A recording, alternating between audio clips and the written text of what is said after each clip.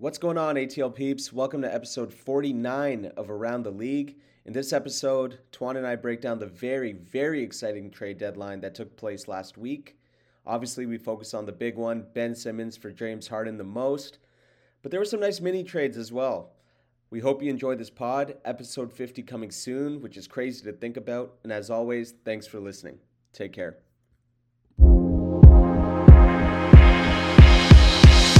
Welcome to episode 49 of Around the League. We hope everyone had an awesome Super Bowl Sunday, Valentine's Day Monday.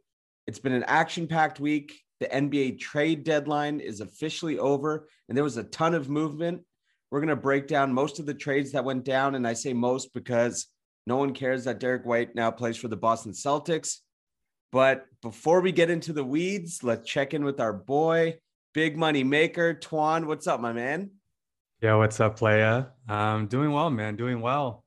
Big weekend, of course, with Super Bowl, and spending some lovely time with the girlfriend. So it was definitely a fun weekend. Got to see our buddy Taylor down by Encinitas, which is a bit north of San Diego. So definitely a very filled and fun-packed weekend for myself. How are you guys doing? I know you hosted some people over for the Super Bowl. How did that go? And did you win any of those little mini games or any side bets, prop bets, or anything along those lines? Well, I want to ask you about your weekend, but since you asked, I will just say that I did not bet on any NFL prop bets or outcome bets online. We just did like the traditional square game that Justin set up. And I don't know, man, it was a little rigged in my opinion, but I'm not going to share any conspiracies on the podcast. Let's just say that people affiliated with Justin won a lot of money. But other than that, no, we had a nice Super Bowl party, good food.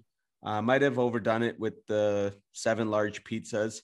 Thought people would be a lot more hungry than they were. But other than that, can't complain. It was fun. It was intimate. Everyone enjoyed the game. Everyone enjoyed the halftime show.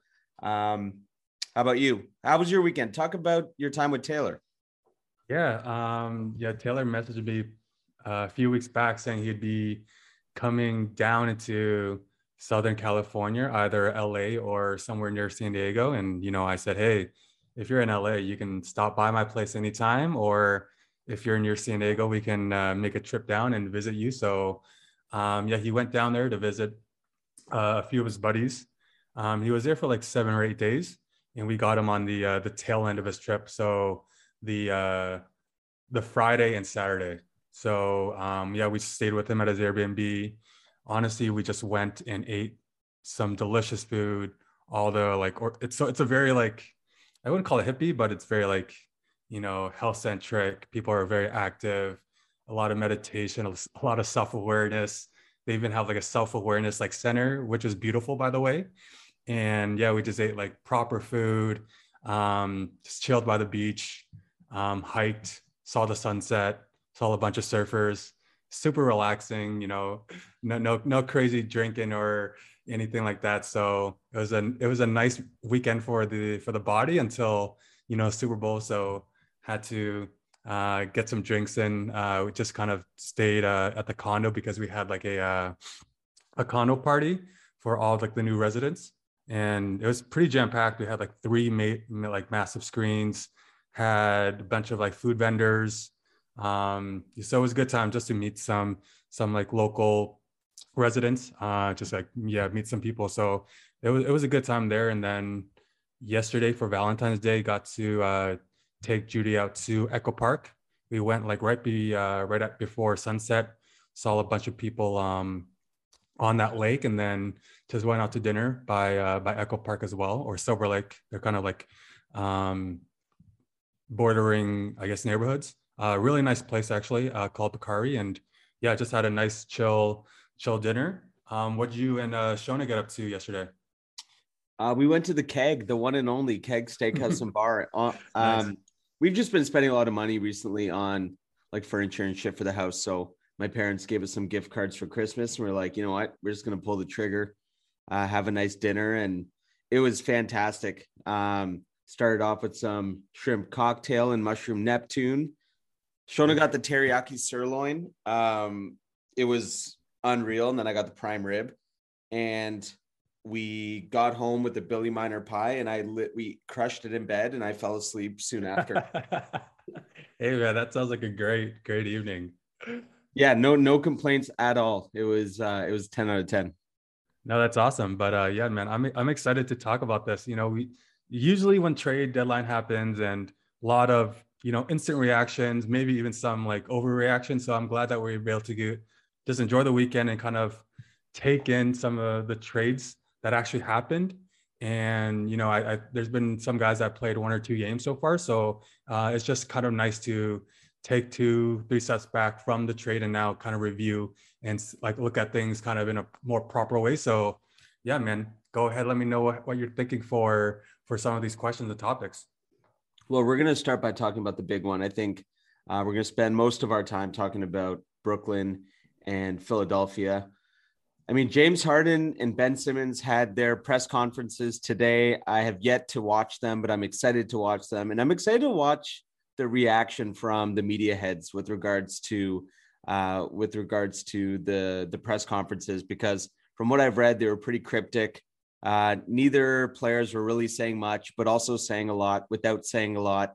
So I'll be interested. There's a lot of drama that's following this particular trade, but yeah, I mean, let's talk about Ben Simmons and James Harden. Brooklyn sends James Harden and Paul Millsap to Philly for Ben Simmons, Seth Curry, Andre Drummond, and 2 first-round picks.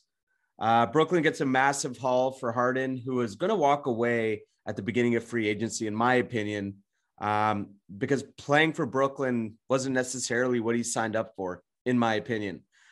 Philadelphia gets a superstar beside Joel Embiid, who's playing, as we have talked about it so many times, at an all-star or MVP caliber. And Philly gets to take advantage of their championship window. There's like so many angles that I want to explore with this trade, but I think that, Tuan, we should start by talking about it objectively from like a basketball perspective. So let's grade the deal from a basketball perspective for each team. And let's start with Philadelphia. So you can go ahead. Oh yeah, so much to unpack with this whole thing. Not only including the players, again, the drama, the link between Harden and Morey and the ownership there.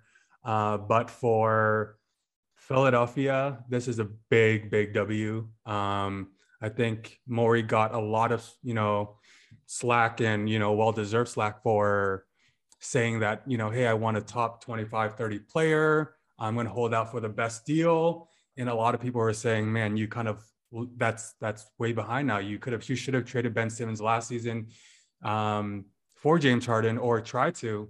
And, fast forward a few months and he still was able to probably get the best deal for a player that hasn't played all season, a player who ended his career with the 76ers in probably the most sour note that you can, especially in that Hawks series.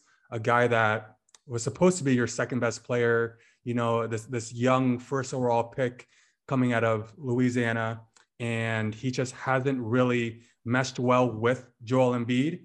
And if you're able to, sure, you're giving up Seth Curry, who's playing spectacular, playing very well, and first round picks in 2022 and 27, which, for this year at least, is going to be, no closer to than top 25. And sure, you get Andre Drummond, who's been bouncing around the league here and there. We know he's not a winning player. So just for the 76ers, man, what a haul. I just think that James Harden plays so well with this type of player. We've seen him done it with Capella, and this is just Capella on massive steroids, and this Embiid's never played better as a primary scorer, so he can kind of take a step back a little bit, and this will help his MVP case, just because the 76ers will get better. Hopefully their record continues to be a top 4 seed, and if with him being the leading point scorer in the NBA at 29.5, I think that number is probably going to go down a little bit, but he's going to play less minutes. He's going to not have to create so much for that team. And now they have James Harden, who we forget that this guy averaged 36 points a game like 3 years ago. And he's been averaging 10 assists for the last 2 seasons. So we know he can be the ultimate ISO guy, but we also know that he can be point guard James Harden, who can dish out assists, who again, still lacking on defense.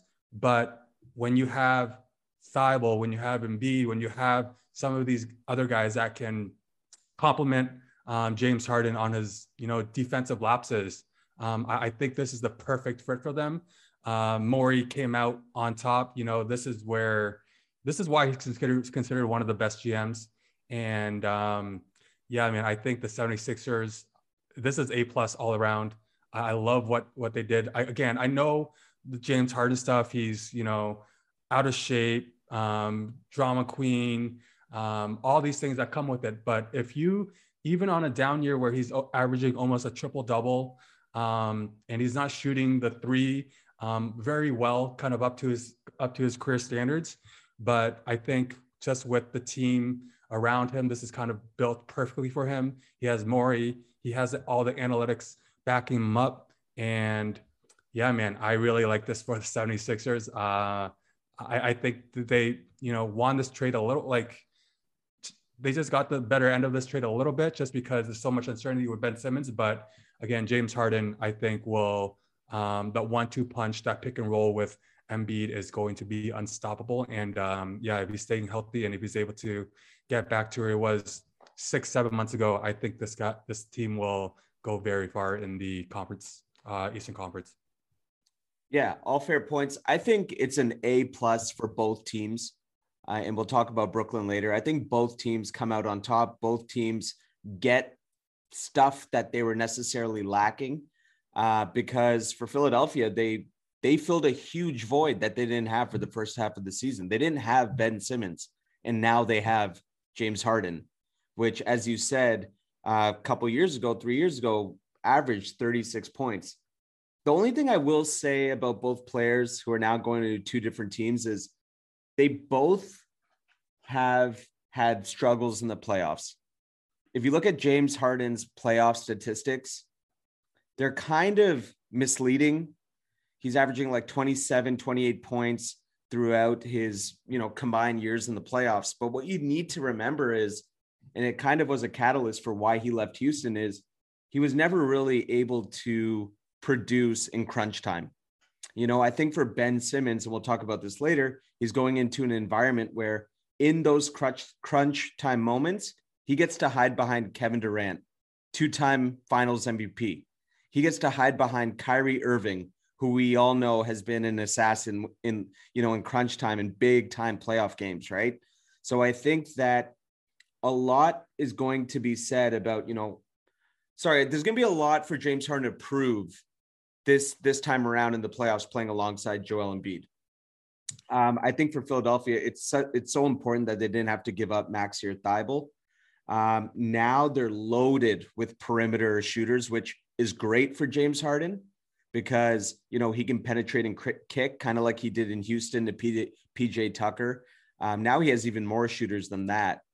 But I think the one concern that I have is that, I wonder how he's going to fit when Joel Embiid's posting up, because Harden sucks at moving without the ball, right? So much of his game is surrounded with him dribbling.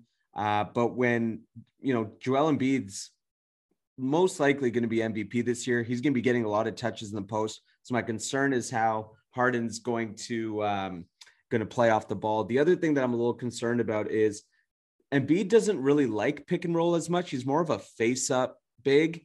So I don't really see that like lob threat connection that Harden's had with Capella. But yeah, like, I don't know. Just I have a couple concerns because I don't see them doing pick and roll too much. Yeah, that's fair. Embiid is definitely more of a pick and pop. He's definitely more comfortable probably by the wing or just like barely outside of the paint. But I think he has that in his game. He just hasn't had a shooting point guard to kind of threaten the defense a little bit, because when Ben Simmons and Joel Embiid are doing a pick and roll, that's drop coverage for the defense automatically, because they're not afraid that Simmons is going to pull up from the three or even from a long two. But now they have to really play defense. They have to not only contain Embiid on that roll or that pop, but they have to flash out to Harden or play some other sort of defense that will get the ball out of Harden's hand, or he's just going to either do a step back, sidestep, or, fake you guy out and a little floater up top, or that's a lob pass for a dunking Embiid. So I think Doc Rivers' number one priority should really be able to implement that pick and roll, because that opens up so much for the other players. So when you think of Thibault, who he's going to be kind of that prototypical 3-and-D guy who's going to be guarding the best player. But, if you leave him open, he's got to be able to knock that shot down. And I think Ben Simmons not playing this season has been a bit of a blessing for Tyrese Maxey, who's kind of having a very, very good sophomore season right now. I think he's averaging like 17, close to like 4 and 5, and he's shooting 30% from the three. So again, he's getting the reps in as the leading point guard, but now he can kind of play side to James Harden, who again will control the ball. But if Maxey's able to play off the ball, come off screens, and even score as another player when he's playing with the bench, I think that's going to be super beneficial to that team. And I think one of the big winners for this trade that's on the 76ers is Tobias Harris. Again, another guy that hasn't been playing up to par. He signed that close to max contract, and a lot of rumors about him being traded to several teams and a lot of buzz there. But I think, again, now he could kind of be that third option. You don't have to worry about being the second option. You can just kind of play your game, play that high post, make down or make that the corner three or wherever, just kind of play within your role. And I think he's going to be able to really thrive with a Harden-led team as well.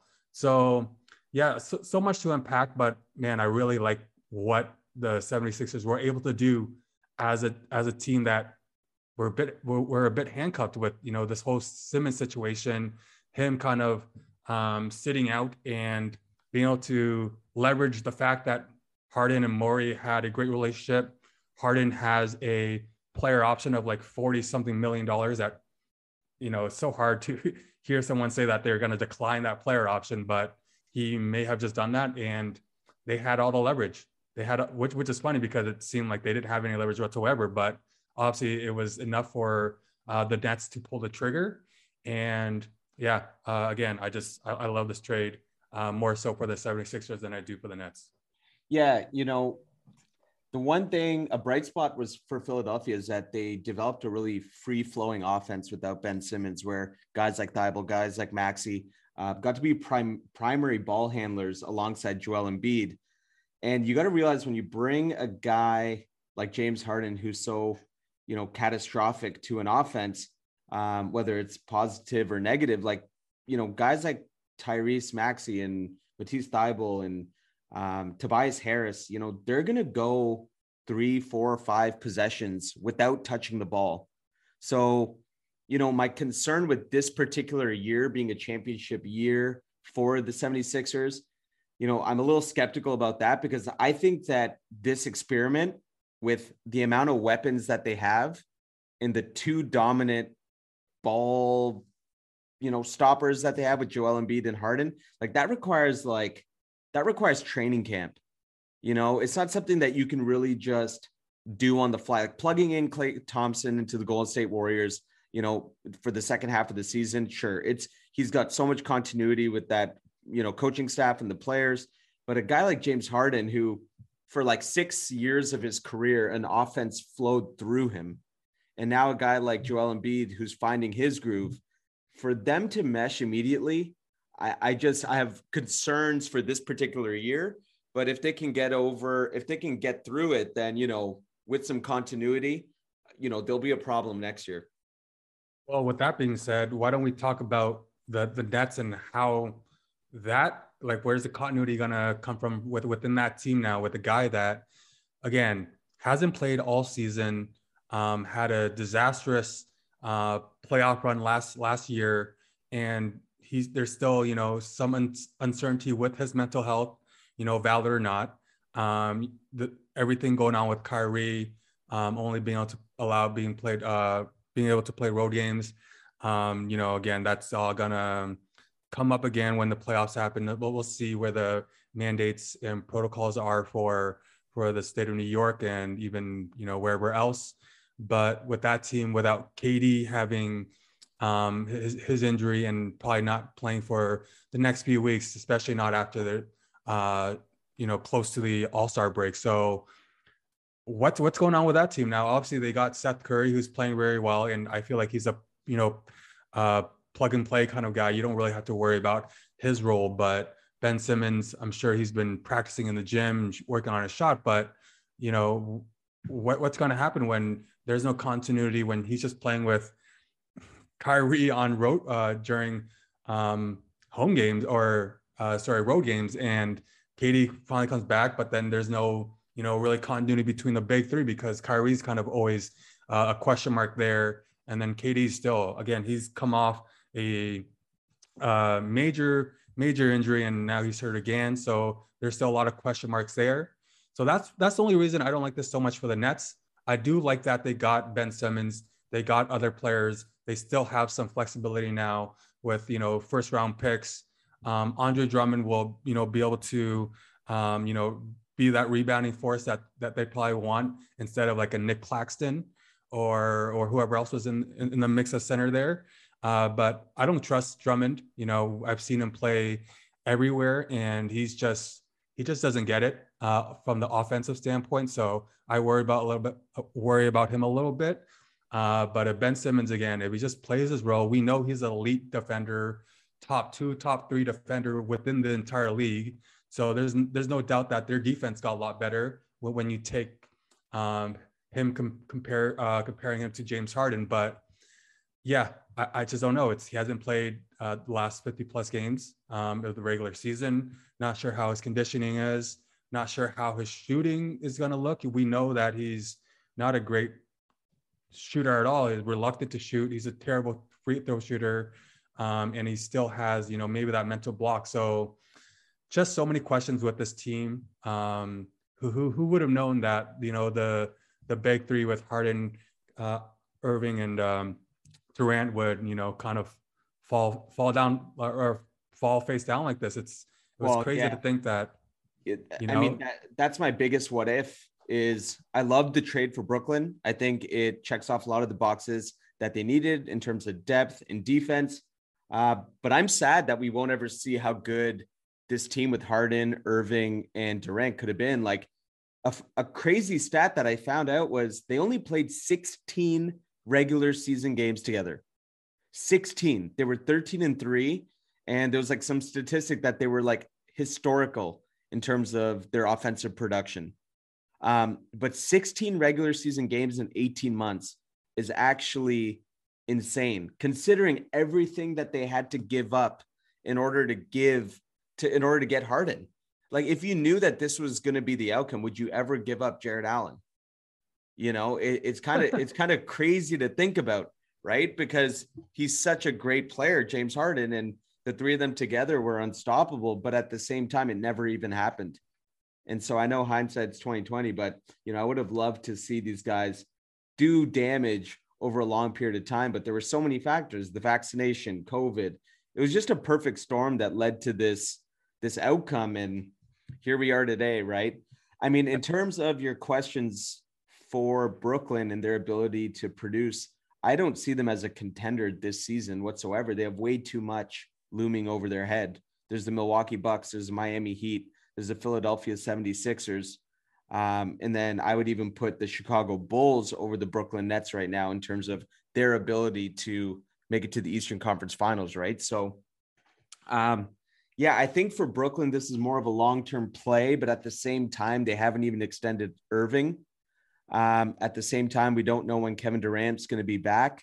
So there's a lot of question marks surrounding this team, surrounding this organization. Who's their GM again? I forget his name. He's Mark. Not he's the Bobby Marks. not Bobby Marks. No, the other Sean Marks. Sean Sean Marks. Marks, who did Yeah, a yeah. like, think about Sean Marks has done so much for this franchise in the last like 5 years. You know, like the Karis LeVert, Jared Allen, D'Angelo Russell, underdog, Brooklyn Nets, who were like fringe playoff team. Such a bright spot in the NBA. They make these trades for Kevin Durant, Kyrie Irving, James Harden. It doesn't work out. Um, I don't even know. You know, I don't even know what to say, to be honest. Yeah, no, it's there were so many things that had to happen. Not only the Kyrie injury in last year's playoffs, KD's foot on the line, now Kyrie's COVID situation, them going on like a 7-game losing streak before the trade. Yeah, I don't know. I don't know if they do this move, if they didn't lose 7 in a row and they're, KD gets injured, during that losing streak, and yeah, kind of everything falling apart. They're paying huge luxury money, and yeah, man, it's looking crazy because Jared Allen was a replacement in the All-Star game, and it's funny to see that in that Harden trade, he was included, and Houston kind of just It's like a packaged throwaway. him off. Which man, what a move by Cleveland! What a move by Cleveland to kind of just swoop in there and just take Jared Allen off of Houston's hands. And this guy is an all-star less than a year after that trade. So, again, that's going to be another conversation about the Cavs, but just this trade all around kind of made huge shifts within the NBA, and it continues to make huge moves within just the time frame, within the structure of the entire NBA. It's going to shift the whole thing. So it's interesting to see. I think this is definitely a win-win for both teams. Guys just needed different environments, just needed a change of scenery, and unless more drama happens and more injuries occur, hopefully not. Hopefully these players continue to stay healthy and continue to be like physically and mentally capable, just so we can continue to really see how these teams do. And yeah, I think it's a win-win, and both teams really needed to make this trade if they wanted to not only save the season and see what they can get out of it, but for the next 2-3 seasons, especially with James Harden signing that player option, and then KD being signed for the next 3-4 years with the Nets. Yeah, so I feel like we've gone pretty deep into like the basketball stylistic components of this trade. So I'm just gonna bang out like 5 questions or 5 concerns that I have. You let me know if you're concerned. So the first one I have is the James Harden, Joel Embiid chemistry long term. Harden's played with so many superstars. It's always gone south. Philly is a great franchise to play for when things are going good. Garbage when things are going bad. If you're the Ben Simmons of the situation. And Embiid's a pretty confrontational dude when he doesn't like his teammates. So are you concerned at all about the chemistry? I'm not concerned about the chemistry. I think Joel Embiid will definitely be by far the best big that James Harden's ever played with. I know he played with Dwight Howard, but Dwight was always limited in his offensive abilities. I think these guys will just match up so well. They're going to fit. So it's going to be the polar opposite of what we saw with Ben Simmons and Joel Embiid. This is going to actually be the perfect fit for both these guys. Not only does James, again, take off that offensive load from Joel that he's been having take on all season long, but it just complements his game so well. He'll be able to get to, both of them will get to their positions. I think both of them will complement each other so well. Again, they're both kind of guys who are very outspoken, either directly or indirectly. And that would only be a concern. But I think Morey kind of being the leader on that team, Doc Rivers, I don't think that we're going to have any issues with, veteran presence, guys who are in the front office that will be able to kind of just navigate through that. Yeah, just the situation right now, I think, obviously everyone's happy. Everyone is excited to play. We'll see how that goes, for the remaining of the season and for the next few years. But I don't think there's going to be an issue. I think this is going to be a dream situation for both guys, pending any injuries. But Yeah, we'll see. I don't know. I Ooh. just, from a basketball perspective, I just really like these two guys and whatever they could put around them. Um, I want to see how that goes. Morey to me is a high IQ, low EQ kind of guy. I would never put the words harmonious and culture around Doc Rivers. He couldn't even navigate Lob City when they needed him most. Blake Griffin, Chris Paul at their prime, DeAndre Jordan. It's well documented that he's not the best locker room coach. He's a player's coach. He thinks like a player. Sometimes that hurts him. Even the Boston Celtics stuff, like now they talk about how they have like an alumni group chat that like he spearheaded, and now he's like God's gift of culture. So I think that, I mean, look what Doc Rivers did, throwing Ben Simmons under the bus after that loss to Atlanta. When they asked him if Ben Simmons could ever be the point guard of a championship team, he didn't take the diplomatic approach. He took the player approach. He sewered him just as much as Joel Embiid. So, I mean, I'm a little concerned about that because I think when things are rosy, they all look fantastic on camera. But I've seen all four of those guys when the going gets tough cry, bitch, hide, you name it, right? So I'm a little concerned about the chemistry should the going get tough. The other thing is Joel Embiid's health. He has a history of injury. The concern I might have is if he were to get injured, and I hope he doesn't because he's having such a great season. How would Harden do carrying the load? Because we saw him over the last 3 or 4 months in Brooklyn, and it's clear that he doesn't want to be Houston James Harden anymore. That's why he signed up for the Brooklyn role in the first place, right? So do you have any concerns about the scenario of Joel Embiid maybe going down and James Harden having to be Houston James Harden for the Philadelphia 76ers? There's no doubt that there's always concerns with Joel Embiid. I don't think that's ever gonna go away, especially knowing a guy that missed the very first 2 seasons of his career. He's never played more than 64 games, so there's always concerns there. But we've seen James Harden really be a one-man show. I think he's one of the more versatile guys. Again, we know him as a phenomenal, effective, efficient ISO player who can, if you just put 3-4 shooters around him, he's going to make plays. He's going to get you regular season wins. And we know that he's had a reputation of not performing so well in the playoffs.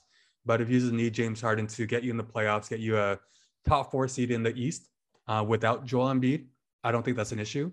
I just, from what his playing days within Houston, and just what he's shown me as a point guard with the Nets, I don't think that's an issue. But definitely Joel Embiid's history of injuries. He's definitely been more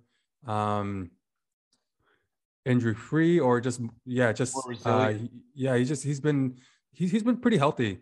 He's been pretty healthy, and I'm glad to see that, because that was definitely the number one thing for him coming out of the draft, coming out of Kansas, that this guy has injury issues, and we saw that early on in his career. But I just like what I've been able to see from him. He's definitely evolved this game. He's been able to have that perimeter shot. He's been able to mix and match, low post, face up, even the occasional three, which you don't want to see too much of. But and he's a great free throw shooter. So it's just everything is coming around for this guy, and he's playing at an MVP level. He's probably my MVP at the moment, and if he continues this, wins MVP, they go into the playoffs with some continuity, with some sort of structure and flow. I think they're definitely a threat. But yeah, going back to your question, I do think Harden is able to lead a team even without Embiid for some limited times, and within some games. I don't think that's going to be an issue, but they definitely need both of them to have any sort of really competitive competition within the playoffs there. Yeah, I think one thing Harden has realized is that he can get you there. He's good in high usage situations until it's tapped out, right? And I think there'll just be less of those occurrences in Philadelphia playing alongside Joel Embiid. So if they can sustain it, it should work out. The last one I have, and we don't need to get into this too deep because it could honestly go on for like an hour, but does any of this happen if Kyrie's vaccinated? I don't think so. No, me neither. I don't think so. I think if the three of them start off the year together, barring any injuries, without any injuries, I think they're definitely at top of the Eastern Conference. They probably just try to make some moves to get a few more shooters with Joe Harris being out is he out for the entire year? I'm not sure about that, but it looks like it. Yeah, so they would probably just find some guy off the open market, the buyout market. And again, just those three, if they were healthy, vaccinated, playing another year together, they would have been the favorites for sure. But yeah, man, a lot of things had to happen for this to happen. So yeah, man, it's how things go. 16 games together, like 16 games. That's it. That's actually insane. That's actually crazy. It is really crazy to think about because, I've been critical of James Harden. I think the way he approaches his confrontation is just, poor in terms of like, he'll hide from his situations. He'll fake injuries. He'll give up. It's well documented, right? He's done it twice. But at the same time, I can't blame him for leaving, because he did not sign up for this. Mm-hmm. You can't argue.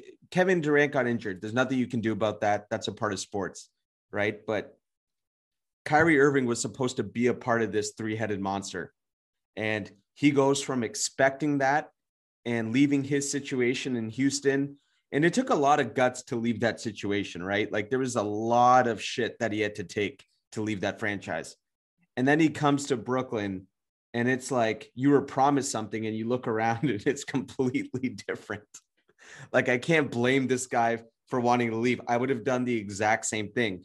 Maybe not in the same fashion because it doesn't look good in terms of his reputation. But I mean, I can't blame him. Sure. Well, he left a really sour note back in Houston, kind of basically quitting on the team, gaining a few extra pounds there, and then I don't think he's recovered from the feast that he had before getting traded. But yeah, man, it's not a good look. Definitely not for a guy that should be the face of a franchise, especially in Houston. Supposed to be a big component of that Nets three-headed monster. And yeah, this is his third team in the last few months. So not a great look, but if he's able to come in, compete for a championship with this team here, all the fans, all the people, all the media will soon forget because winning, take care of absolutely everything. So if that's the case, and if they're able to get a title within the next few years, then all will be forgiven and no one will give a shit about all this that happened in the last few months. Absolutely. I say we move on. There's going to be so much more to uncover. These guys are all going to play for their respective teams in the next coming weeks. I don't think Simmons will dress up for Brooklyn on court until he's got either Kyrie or Durant to play alongside because there's just such a magnifying glass on him right now. This guy can't be bricking shit in his debut. No, you're right. I didn't even think about that, but yeah, for sure. He has to play with another guy because again, they're struggling. They're has to show up to the fight with his parents. Yeah, that team's fell off the cliff a little bit with since KD's been hurt. I think they're like 1-9 last 10. So if you throw Ben Simmons in there, that's not a good situation for him whatsoever. So yeah, you're right that they're gonna wait for the big brothers to come and help in the fight there for sure. Yep.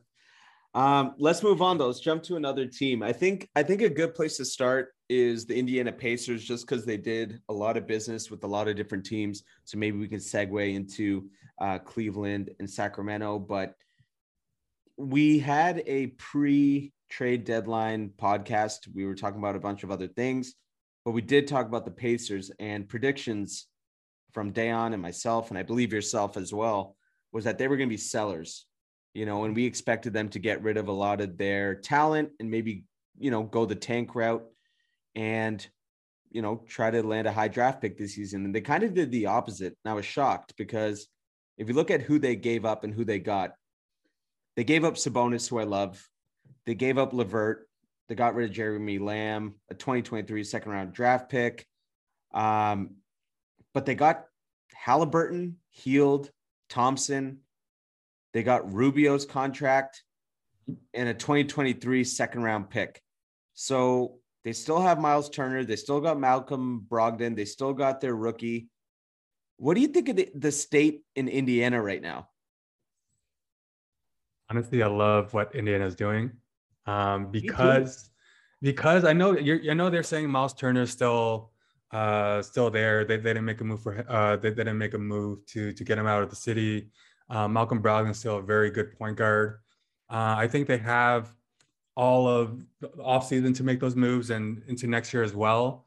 I think just with Turner, he was hurt. So I think there was some uncertainty. I know the Raptors were in the mix for his services. I just love what they're getting from Tyrese Halliburton. And I'm not a hater, but I just don't think Sabonis is a winning player, especially with the stats that he throws up. I know he's a two-time All-Star. I totally get that. But, since his time with Indiana kind of being that number one or number two guy alongside Oladipo, they've never had great success. They've always flamed out in the playoffs. They got swept by Boston in the first round 2 or 3 years ago, got swept by Miami, even though he wasn't playing. So I'll give him that. But, they bring in a new head coach, Nate Bjorkgren from the Raptors. He's out in the first year. I get that it could be just that he wasn't a great head coach, but how do you, as the best player, probably the leader for the team, let a team with that type of roster, that type of, ability really just, flunk that season, basically threw away a season? I get you're an all-star, your team always, the fourth or fifth seed in the Eastern Conference, but you don't do anything in the playoffs. And again, this year has been a disaster for them, complete disaster. And he's, the best player. And I get they're hurt with, with Brogdon, with Turner, with who's the other guy? He's been hurt all the last 2 seasons, but he was from Phoenix. I'm blanking out, but he's another great player, but he's been hurt all season too. So I understand that they've been hurt, but I've never got a feeling that he's been a, winning, impactful player. I feel like he's always been a more empty stats guy that, again, he's not a great shooter. He's not a great 3-point shooter. He'll get, he's a great rebounder, great finisher. He'll get those easy buckets, but he's not a space floor, and he's not be able to shoot the three very well. Whereas I think Tyrese Halliburton, a guy, not only one of the best young guards in the NBA, who really plays the right way. And he was really committed to building that foundation for Sacramento. Like, I remember before the trade deadline, they had him on ESPN, and he was saying I want to build the foundation with the Sacramento Kings. I know that we haven't won for the last 20 years, but I want to be a part of it. And to know that he's a guy that not only had a phenomenal rookie year, especially after, falling in the draft. I believe he was 12th or 13th. A bunch of teams, passed up on him, had a great year. And coming into the sophomore year, another really strong season for him. He's a guy that is shooting. He's a guy that's shooting 42% from the three for his career. So he's been averaging almost 7 threes a game. So this is not a small sample size here. Even though he has a funky shot, ugly looking shot, he's a great shooter. And I know his first game or second game with the Pacers, he had 25 and 16 assists. So we know his potential there. Again, I like what they did because they're kind of taking a step back and they're basically tanking now a little more. I think with Sabonis, it would have been tough because, he's going to win you a few more games than Halliburton will. But in the long run, this trade just kind of lets them tank a little bit, get a little worse, reevaluate in the offseason with Turner, with Brogdon, see what you can get back, try to put a team around Tyrese Halliburton. And yeah, man, I really, I love this kid. I think he plays so like the right way. He's you know how we talk about guys who are more like two guards who are looking to score all the time, or like true point guards, like a Chris Paul, a guy that can like navigate and command the floor and, you know, kind of put guys in the right position. I think Tyrese Halliburton is more of like traditional point guard. He's not going to always score 20 points on a, you know, night on every night, but he's going to be able to get guys involved. He's going to be able to shoot the ball well, and you don't have to worry about what he's going to do. You don't have to worry about him shooting 2 for 12 or 2 for 15. You know, he's always going to be an effective shooter, and he's going to get his teammates involved. So I like him a lot. I probably like him more than a few other people would. And I'm a little more down on Sabonis than some other people are. I know Kings are playing well. I think they won the first 2 games with him, and he's playing well with Fox and everything. But yeah, sorry, that was a little long. But I really like Tyrese Halliburton, and I like what the Pacers did, even trading LeVert away, kind of, you know, opening up more playing time and a bigger role for some of the younger guards. And really just saying, hey guys, we're going to probably flop this season, try to get a high pick, and let's work around Tyrese Halliburton. Yeah, I don't even know if they're going to flop. I think they're going to like be dumbfounded by how successful they end up being once they're at full health. I think for Sabonis and Tyrese Halliburton, they both went to greener pastures in their own way. Like, don't get me wrong. I mean, I'd rather be stuck in detention than go play for the Sacramento Kings. But I think for Domantas Sabonis, he's always played well with really dynamic guards. And I think one of the shitty bounces that he had in Indiana was that all his guards always got injured. Like Brogdon's had a series of injuries. Oladipo had a series of injuries. The guy that was like dropping 50 in the bubble, I can't even remember his name. Yeah, sorry, that's who I was thinking of, but I couldn't forget his name. He gets plagued with injuries. So I think there's just always been a really tough environment around Sabonis. I'm not trying to bail him out, but I think he's extremely talented. I would have liked to see him go to a contender. And obviously I would love to see him and a guy like Halliburton actually play together, because I think you nailed it. I think Halliburton is a pillar on a contender for any team. You know, he would be the pillar. He'd be spearheading the offense for any contender. I think he's capable of doing that. And I think that playing alongside De'Aaron Fox was just a terrible fit. You know, I find De'Aaron Fox very Westbrooky at times, where everything has to go through him to his detriment. And there's a stat here I saw on The Ringer where they were saying that without De'Aaron Fox for 12 games, he was averaging 19.2 points a game on 46, 39, and 87 shooting splits, 10 assists, 4 rebounds, and 2 steals. Like, that's insane. You know, I don't know how the Pacers landed this guy, but I feel like he's going to be the point guard of that franchise for a really long time.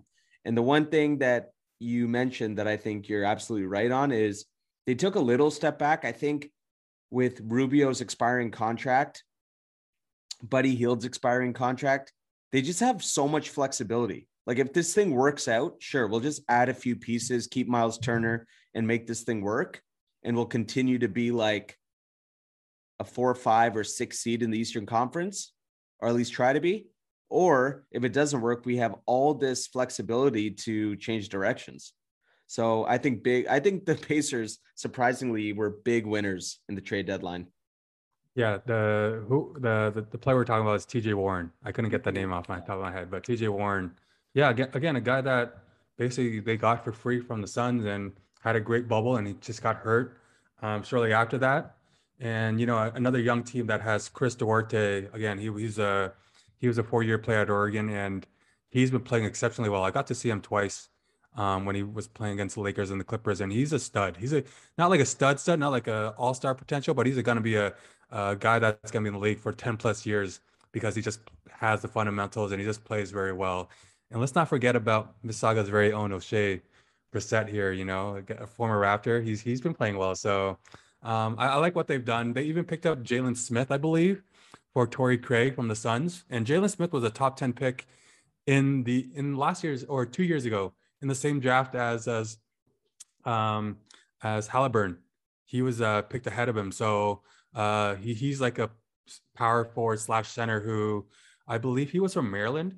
And he's like a stretch big who can shoot and super athletic and super young. So yeah, interesting. They have nice pieces now. You know, they have nice pieces, and obviously not contending anytime soon, I don't think, but it's better than what they had 2 weeks ago. Yep, they definitely got a lease on life and a ton of flexibility for the future, which is really nice. If you had the job of defending Sacramento in court, how/could you even do it? Oh man, it's tough, honestly, because why the fuck would you trade Halliburton? Yeah, it's honestly it's moves before this one that led to this trade. It's the move of not picking Luka over Bagley. It's the move by signing Fox to, I think it was close to the max. So he's making a shitload of money as a non-shooting point guard, which doesn't make sense in the league anymore. And now who really wants a max or almost max point guard who can shoot on their team? So they had to make a move. That their best trading asset was Tyrese Halliburton, even though a lot of people thought, this guy definitely not going to be moved because of the potential that he has. But I think they just needed to mix it up.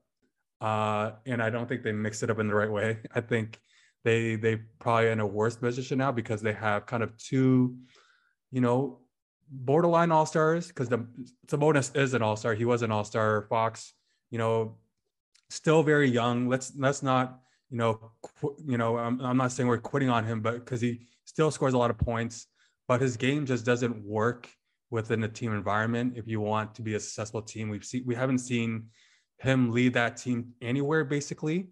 And when they were without him, like you said, like you pointed out, that Tyrese plays so well, and they're winning more games with him than without him. So yeah, man, it's just moves that are still haunting them. If they have Luka Doncic, this franchise is in another direction. And they would have figured out. We talk about them in a totally different light. And Bagley isn't traded for scraps to the Pistons only 3-4 years after the draft. So this move is just the consequences of previous moves. And I don't know, it didn't move the needle for them whatsoever. I don't think they're gonna still probably, sure, they could make the play-in game, I guess, and lose and be the 10th seed in the West. Sure, I don't know what that does for your franchise. You haven't done anything. You've been like this for the last 20 years since the Divac era, and it's just not looking good for them. They're just probably trying to win as many games as possible and then try to figure out what the fuck to do in the next few years. But they're probably the franchise that you do not want to be. They're probably the bottom feeder in terms of, obviously they're going to win some games, but they're the team that you don't really want to be. They're the ultimate treadmill team that will continue to get the 12th, 13th, 14th pick in the draft and not be able to hit on any guys unless they hit on a Tyrese Halliburton, but they trade for him anyway. So I don't know what are you saying? So they lucked out on Halliburton, but they just trade him a year after. So I don't know what to say. that's my rant. I agree with everything you just said. I mean, another bright spot you gotta remember is the Pacers are coached by Carlisle, who is such a phenomenal coach at getting the most out of not the best rosters. And now he's got two fantastic point guards running his offense. They got a pretty complete team. I think Carlisle is going to get a lot out of Indiana. But I don't know what Sacramento's doing. You mentioned Luka Doncic, which is a perfect segue to start talking about the Dallas Mavericks, another team where beside them I wrote, what the F are they doing? Because I really don't know how to wrap my head around getting rid of Kristaps Porzingis mid-season. Like, I get offloading the shitty contract, but then you bring in Bertans and Dinwiddie, who are also on shitty contracts. The only thing that I could come to terms with was maybe because of the Hardaway injury for the rest of the season, they just wanted to rip the Band-Aid and offload Kristaps because they knew that they weren't going to go deep in the playoffs this year. But what are your thoughts? Like, what does this mean for the Mavs? Sorry, quick question. Is Hardaway out for the season? I believe so. I believe Really? his knee injury against Golden State, I want to say. I don't think he's coming back. Oh shit. Okay. Oh, yeah, I didn't know that, but I don't think that should have affected the trade. But yeah, I have here that I think both teams took an L here. It's like the reverse of the Philly and Brooklyn trade, because when I'm looking at what the Mavs got back, they got Spencer Dinwiddie, who is playing horrendous this year. Davis Bertans is probably one of the worst players in the entire league now. Worst contract. And he's probably the worst contract, right? He signed the 5-year, $80 million contract, and he had one really good year where he shot like 40-ish, like a mid 43-44% on like high attempts, either with the Spurs or the first year with the Wizards, and got that huge contract. But this year he's averaging 6 points. I think he's been hurt for the majority of the year, but from the short amount of time he's been playing, he's shooting 35% from the field, 32% from the three. So this guy was supposed to be a 3-point specialist, but he's below the NBA average at that. And yeah, again, Dinwiddie is shooting 37% from the field, 31 from the 3-point line. So that's, I have here in my notes, I just have LOL for Spencer Dinwiddie, because that's horrendous, especially for the team that started off so hot. They've fallen off a cliff as well. So for them to take on Kristaps, I kind of get it, because they want to put another big piece around Beal. It sounds, from all indication that Beal will sign that max contract with them. Well, unfortunately for them, he's out for the season. So probably no realistic trades could have happened this offseason, but they're probably going to look to, lock him up, put another, a big name around him. I'm not sure if, the one thing with Kristaps is when he's playing well, but you just don't know when he's going to get hurt. We saw that, in the playoff run with the Mavs when they're playing the Clippers, he's just hurt all the time. And yeah, he's not playing well this year at all. I got to see him play the Clippers in LA, and I've seen some of their other games too, just trying to get a glimpse of Luka, and this guy does not post up, and if he does, it's not a hook shot, it's not a post move, it's going to be a fadeaway baseline or a tough shot in the paint. So he doesn't really utilize his height to his advantage. A 7'2", 7'3" center who is only averaging 7 or 8 rebounds a game. He's supposed to be a guy that's super agile, a guy that can really protect the paint, but the Mavs are not a great defensive team with him on the floor. And I think, he was just upset that he had to play with Luka, a guy that is going to be ball dominant, a guy that you're not going to get a lot of attempts, a lot of shots, and you have to kind of be contained to be a role player or, a sidekick to Luka. And I don't think he wanted to do that.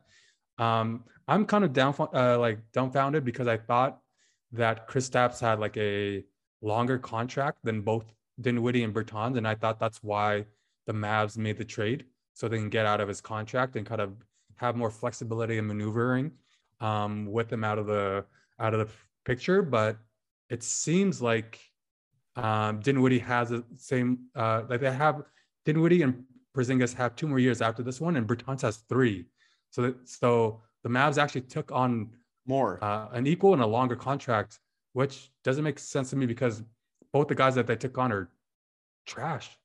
Sorry, they're just terrible. They're not good NBA players, to be brutally honest. And I don't get it. I don't know. Spencer Dinwiddie probably needs the ball in his hands to be anywhere close to the player that he was with the Nets. and he's not going to be able to do that with Luka dominating and probably holding the ball 80% of the time. So, and sure, Bertans might be able to get back to, his old form shooting, close to 40% at, a high clip, but I don't know. He's been hurt. He's been hurt all year. He's been hurt last year and just haven't been the same guy that he was before he signed that massive contract. So I think a big L for both teams here. I don't know what both teams are doing. The Wizards again are kind of at the mercy of Beal right now, and I don't see that having a happy ending. Eventually, Beal will get traded. I just don't think they can put a winning team around him, especially with the contracts that they're taking on, and then the Mavs. Yeah, I was hoping that it made some sort of financial sense, or some like style of play or fit, but it doesn't make sense to me either. So please enlighten me with why this trade made sense for any team, or who won, or what. I'm a little confused. This is probably the most confusing trade. It was one of the trades that kind of happened close to the end of the deadline. So I don't know. It's still a few days from that trade, and I still really don't know what the hell is going on. Yeah, I don't know what's going on either, to be honest. I'm more surprised that the Mavs didn't try to make one last playoff push. Like, sure, that the future of your franchise isn't Kristaps and Doncic, but at least try to make another playoff push. Like, I don't know, like they're fifth right now in the West, I believe. And with this particular cast of characters, I could see them in the play-in tournament and maybe not making the playoffs this year. And I think a more long-term, more concerning question I have, it's two-part. One is, are the Mavericks competent enough to handle this generational talent that they have in their hands? Because you don't need a 1A with Luka Doncic. In fact, I don't even know if a 1A, 1B situation would actually work, given the way that he plays and his usage rate. I mean, we spent all this time talking about James Harden. Luka is actually very similar to James in terms of his ball dominance and how everything has to flow through him. My other concern is, can Luka even be compatible with another superstar? Like, what other superstar would want to go to the Mavericks knowing that they're not going to really touch the ball? I feel like what you need to do is surround him with, Kuzmas and Carusos and guys that can just sort of spot up and be okay with not touching the ball for maybe 4 or 5 possessions. Yeah. But I don't know how the Mavericks get there. Yeah. It's been a few years of now just meddling with this generational talent.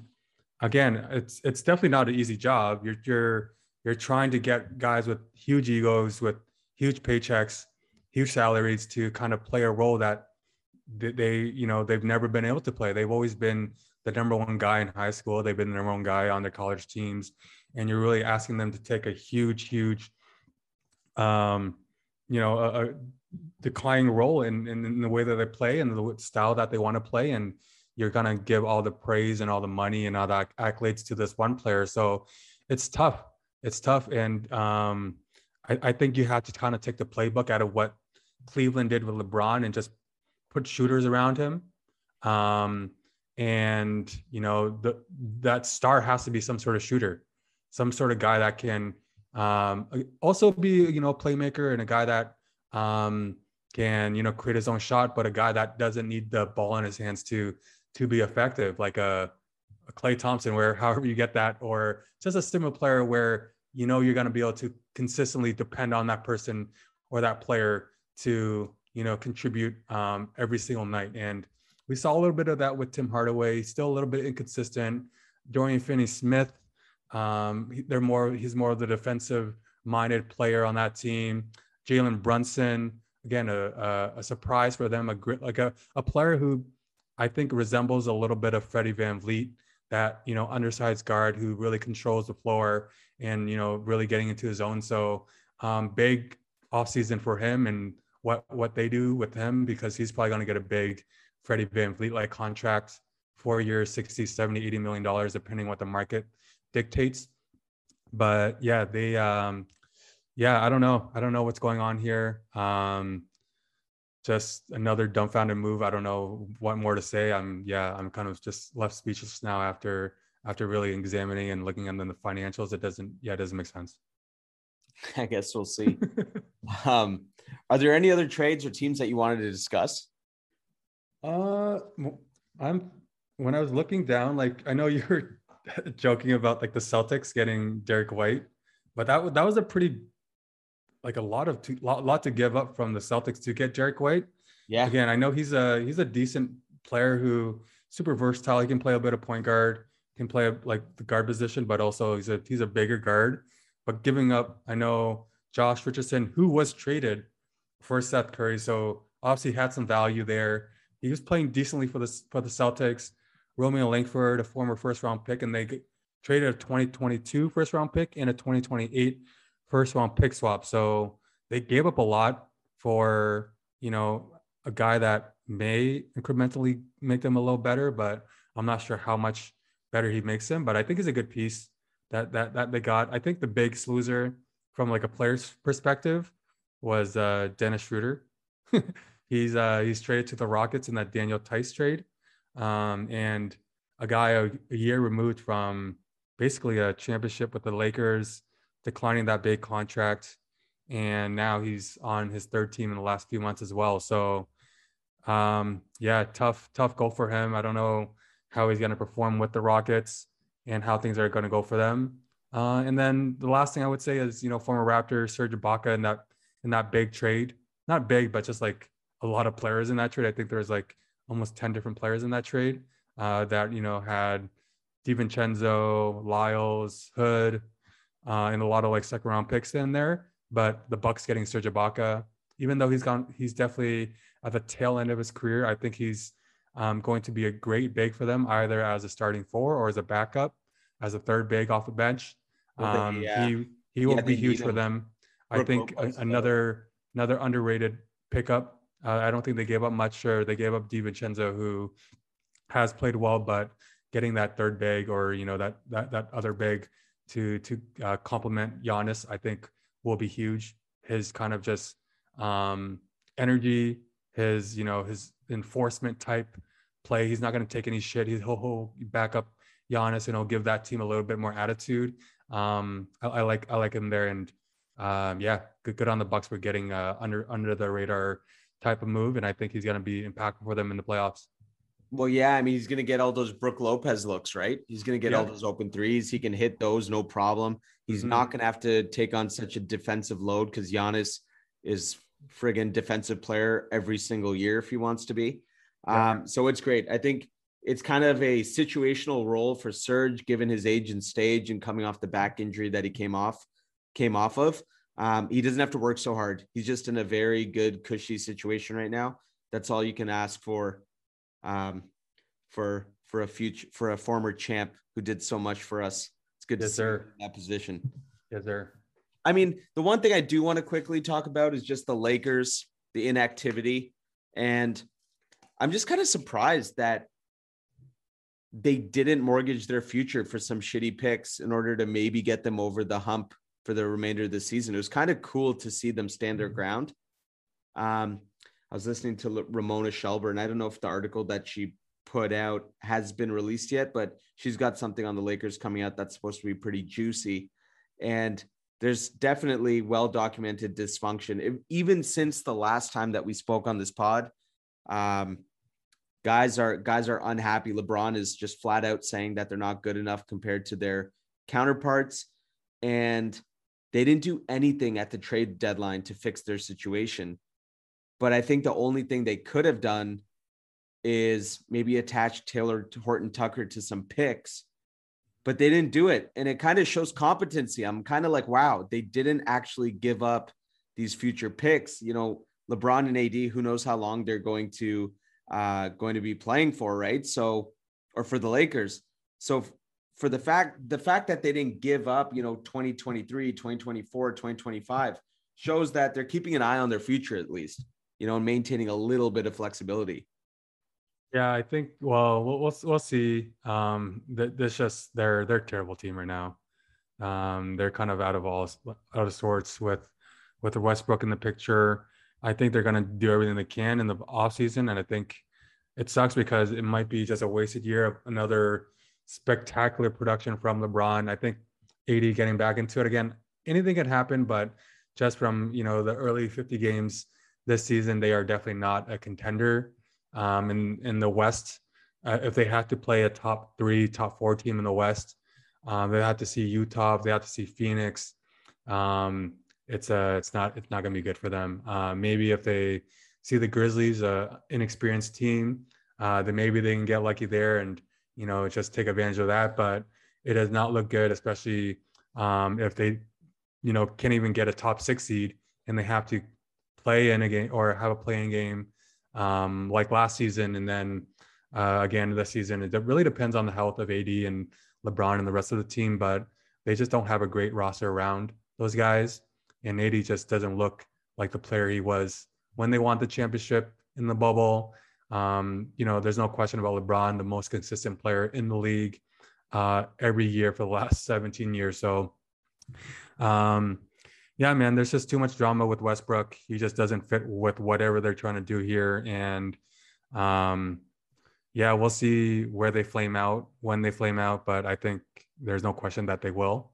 I think just the roster, and you're depending too much on Stanley Johnson. You're too much on Reeves. You're too much on Malik Monk. It's just you traded all of your dependable role players away for a guy that makes your team worse.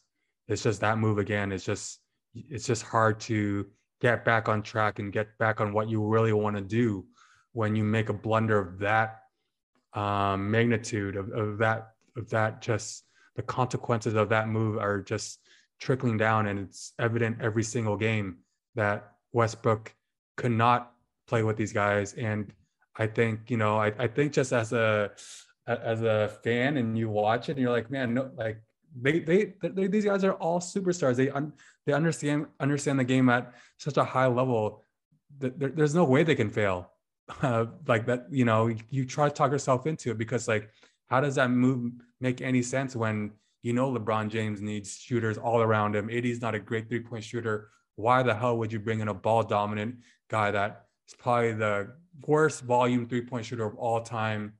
And it makes no sense. And you're trading away guys. Again, we always talk about KCP, Harrell, Kuzma, and losing Caruso and all these things. And HT is not playing up to his standard. So I get it. Sure, they didn't make a move, but I think they just kind of figured, hey, this is probably a lost season for them, and let's figure out what to do in the off season if we can lure in another star using the the aura of LA, using the pedigree and the all the things that come with moving to LA. And hopefully they go through that route, because we know they're not going to develop the players. They're not going to draft well. They're just going to use what they have as the attraction of LA and see what they can do in the offseason. Yeah, I think it's just a lesson too, not just LeBron, but superstars. It's well documented that they get to put their fingerprints on the roster, right? And, coming into this season, it was well documented that this is the bed that LeBron and AD made, bringing in Carmelo, bringing in Westbrook, bringing in all these future Hall of Famers. It's just way too past their prime. And they got rid of all their championship depth from 2020 in order to assemble this team. And it's gone south, unfortunately. And it's just a lesson that, leave the front office moves to the front office. I think it's just a good example of why superstars shouldn't meddle in roster configuration. And I hope they just learn from it, because, we talk about player empowerment a lot on this podcast. And this is an example of, those privileges biting you in the ass. For sure. Just funny thing I saw on Instagram, August 14th, 2021, work with Brody. I agree. I don't think this will work. LeBron posting a workout with Westbrook. I agree. I don't think this will work. Yeah, well, yeah, definitely not. Yeah, it definitely didn't. But hey, it was cool breaking down. These trade deadline moves with you. We didn't talk about the Raptors. Obviously, we finally got rid of Goran Dragic, Thaddeus Young. I mean, anything would have been better than an inactive player, so I can't even be mad. Glad we didn't get Kristaps Porzingis like it was documented. Glad we didn't get Talen Horton-Tucker. Yeah. Yeah, I think that Young kind of fits what they want to do in terms of just having a lot of lengthy dudes to kind of play like 3-4 different positions, guard every spot. And yeah, he's just another player that we add to our minimal depth. Definitely will help the team one way or another, especially with his veteran presence, a guy that sure has been bounced around the league a little bit, but still a very just overall good player. Just will be interesting to see how he fits within the team. But yeah, glad to get off of Dragic and kind of get away from that situation and see what Thaddeus Young can add to the team. I know he's always been a player I've been interested in for the Raptors for like the last like 10 years. But, you know, he's always bounced around the Nets, the Pacers, now the Spurs, like Chicago. So yeah, man, he's definitely a fascinating player. He's kind of like that, like jack of all trades type player. He does everything good, doesn't do anything well. So we'll see how he fits with the team. Yeah, I think it's more of a locker room play. He'll show out for us a few games here and there, but I think, you know, never expect much from Masai and Bobby in the trade deadline. I don't think they ever like to be in situations where their hands are forced. I think they always like to approach things with the long-term view, flexibility. So that's what we do, right? We maintain flexibility. And I mean, we just got to let this team roll. They've been proving the doubters wrong. So they deserve the opportunity to let this one right out. Yeah, exactly. You just have to let them. Yeah, exactly. That's exactly it. They have a solid 5 starters, and yeah, we'll see. Maybe just evaluate how this postseason goes. If they get a high seed, or if they fall back into the play-in situation. But I think there's a great foundation for this team right now, and it's just maybe 1 or 2 moves that might be able to make them into a contender. And I think that happens in the offseason and happens later in the later tail end of next season as well. Yes, sir. Well, I'm looking forward to second half of the season. You and I will continue to stay in touch, break down the events that are ahead of us. I'm excited to, man, that Brooklyn Philly rivalry. You can definitely call it a rivalry now. It's going to be, man, get out the popcorn. It's going to be very exciting. I can't wait to break down those games. For sure. Yeah, man, great pod. We are on number 50 next week or whenever we do the pod. So nice little milestone for us to celebrate. So let's put a great episode for that one. But yeah, man, thanks for hosting this one. This was a great episode, just a fun one to always go through every season, especially after the deadline and seeing what the rosters look like going into a deep playoff run for some of these teams. So yeah, man, good job today. All right, man, you two will be in touch. Yeah, thanks to everyone that's listening. As always, Juan, we'll talk soon. Yeah, sure. All right.